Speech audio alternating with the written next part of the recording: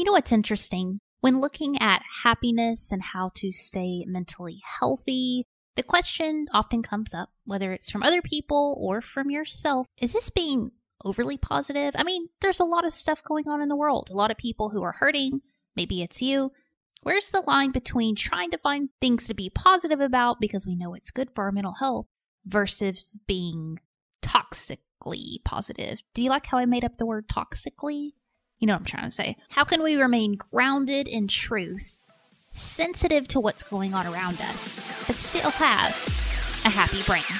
Welcome to another episode of Happy Brain. My name is Heather Parody, and thank you for joining us as we explore the fun side to mental health by digging into these simple hacks and fun tips to make your mental health journey more enjoyable and your brain a little happier.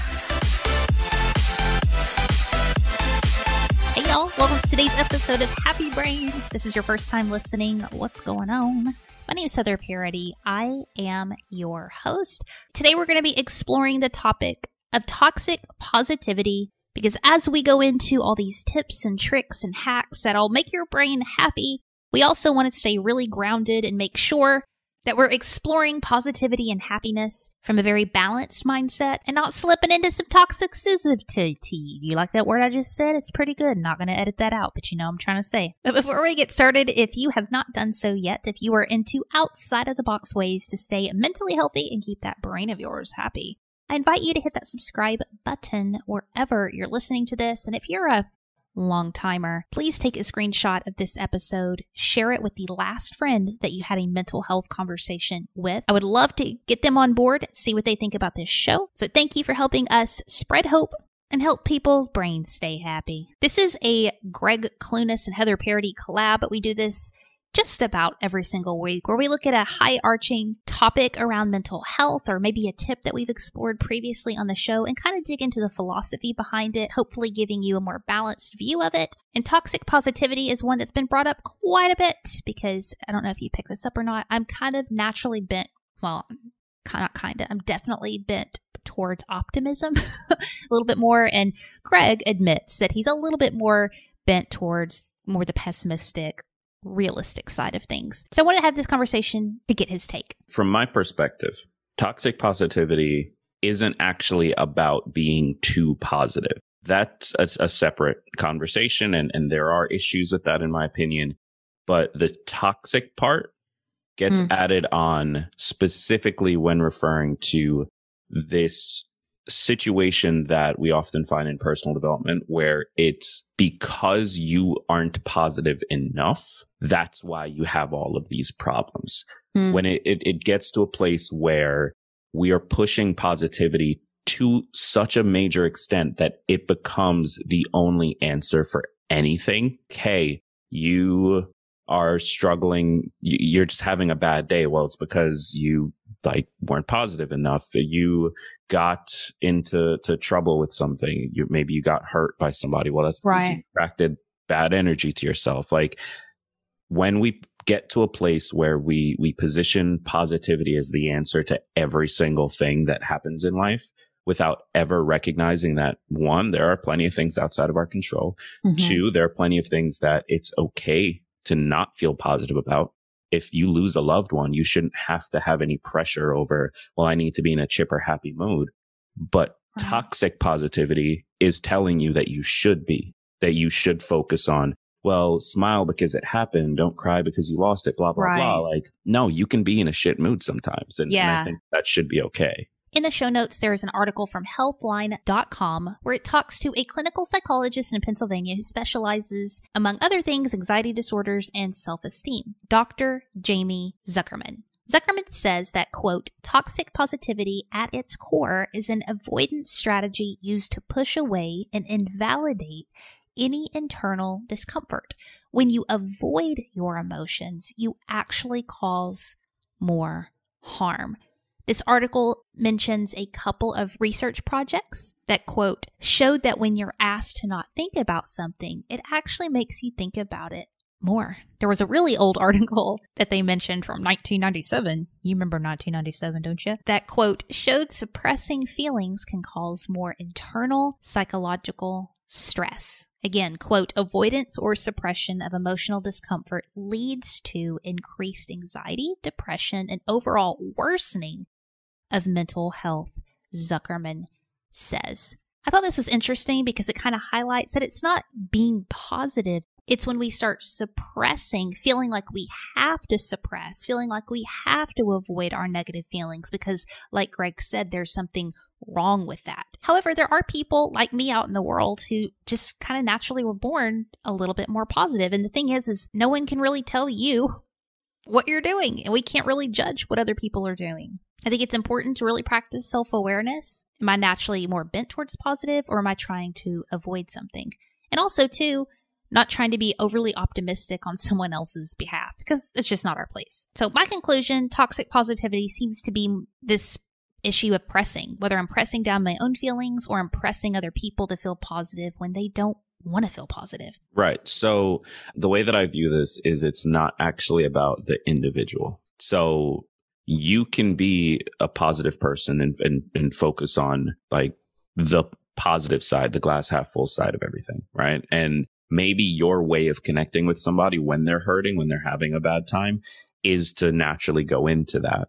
And perhaps you can take that too far and invalidate them and feel like, well, they just need to be more positive. Like that in and of itself is not necessarily right, but I wouldn't classify it as toxic positivity. I think toxic positivity is far more about the culture, the larger way that the conversation around personal development and around just life in general and how we choose to live it.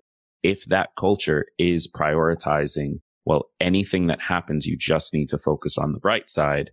And that as a culture is invalidating the negative side of things and the feelings that we might have, the things we need to deal with, the downs that come with being a human being on this planet. That's when it becomes toxic. I don't think it's necessarily about you, Heather, going up to somebody and accidentally taking your positivity too far. Like that's not right. And you guys can have a conversation about that, but you're not specifically like being toxic. One of the tips that the Healthline article gave on making sure that you're not being toxically positive is making sure that you validate how other people feel, even if you disagree with it. Doesn't mean you're not being positive. You're just validating the feelings that are there. I think where the distinction is for me is each individual person given the room to get there in their own time. So yeah, that's can we sit and say that ultimately getting to a place where you're able to be positive about a situation and move with it, move on from it is a good thing? Yeah, absolutely. But one, how do we define positive? Like positive could mean let's ignore the problems and look at just these very small things that are positive and focus on that. Or positive could mean learning to live with those problems. Or positive could mean feeling in control of the situation and the problem's still there. You still are frustrated by it, but you at least are able to sort of move past it. Like there is that, what is that definition of positive? But also maybe your natural reaction is to be positive and focus on the glass half full. And no one should tell you that you can't have that natural reaction. Similarly, maybe someone else's reaction to a situation is to be down and to sulk for a few days. And no one should be trying to force that person to feel any way. Now you can support them. You can, if you're close with them, you have that relationship, you can be there for them and try to sort of bring them to a better place.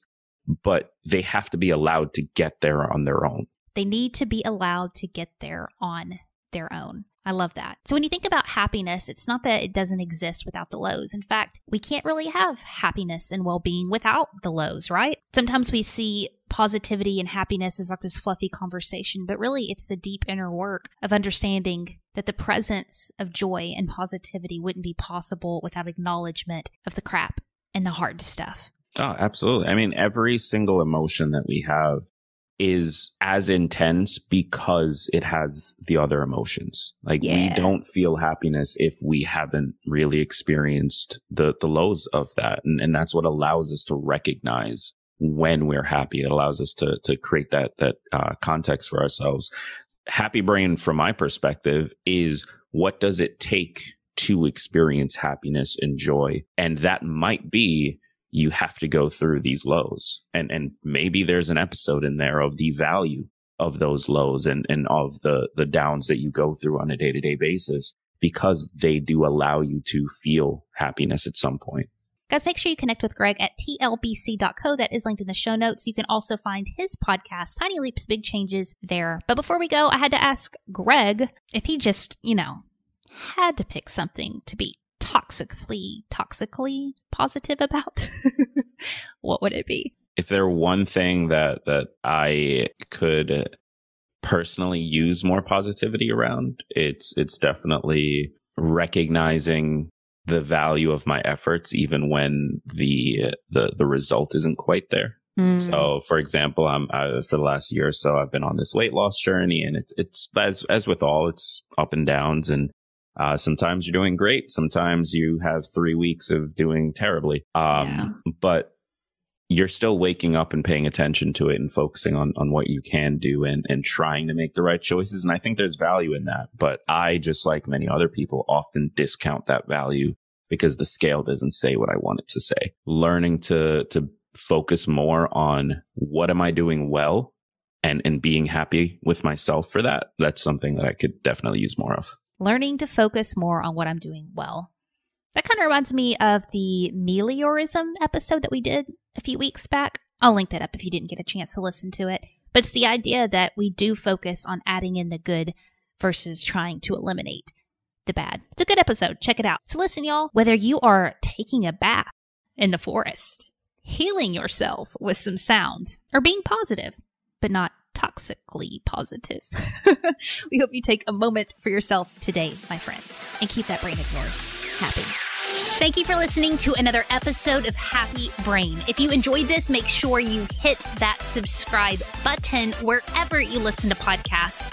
And if you have an extra second, leave us an honest review over on iTunes or your Apple podcasting app. And until next time, my friends, keep that brain of yours happy.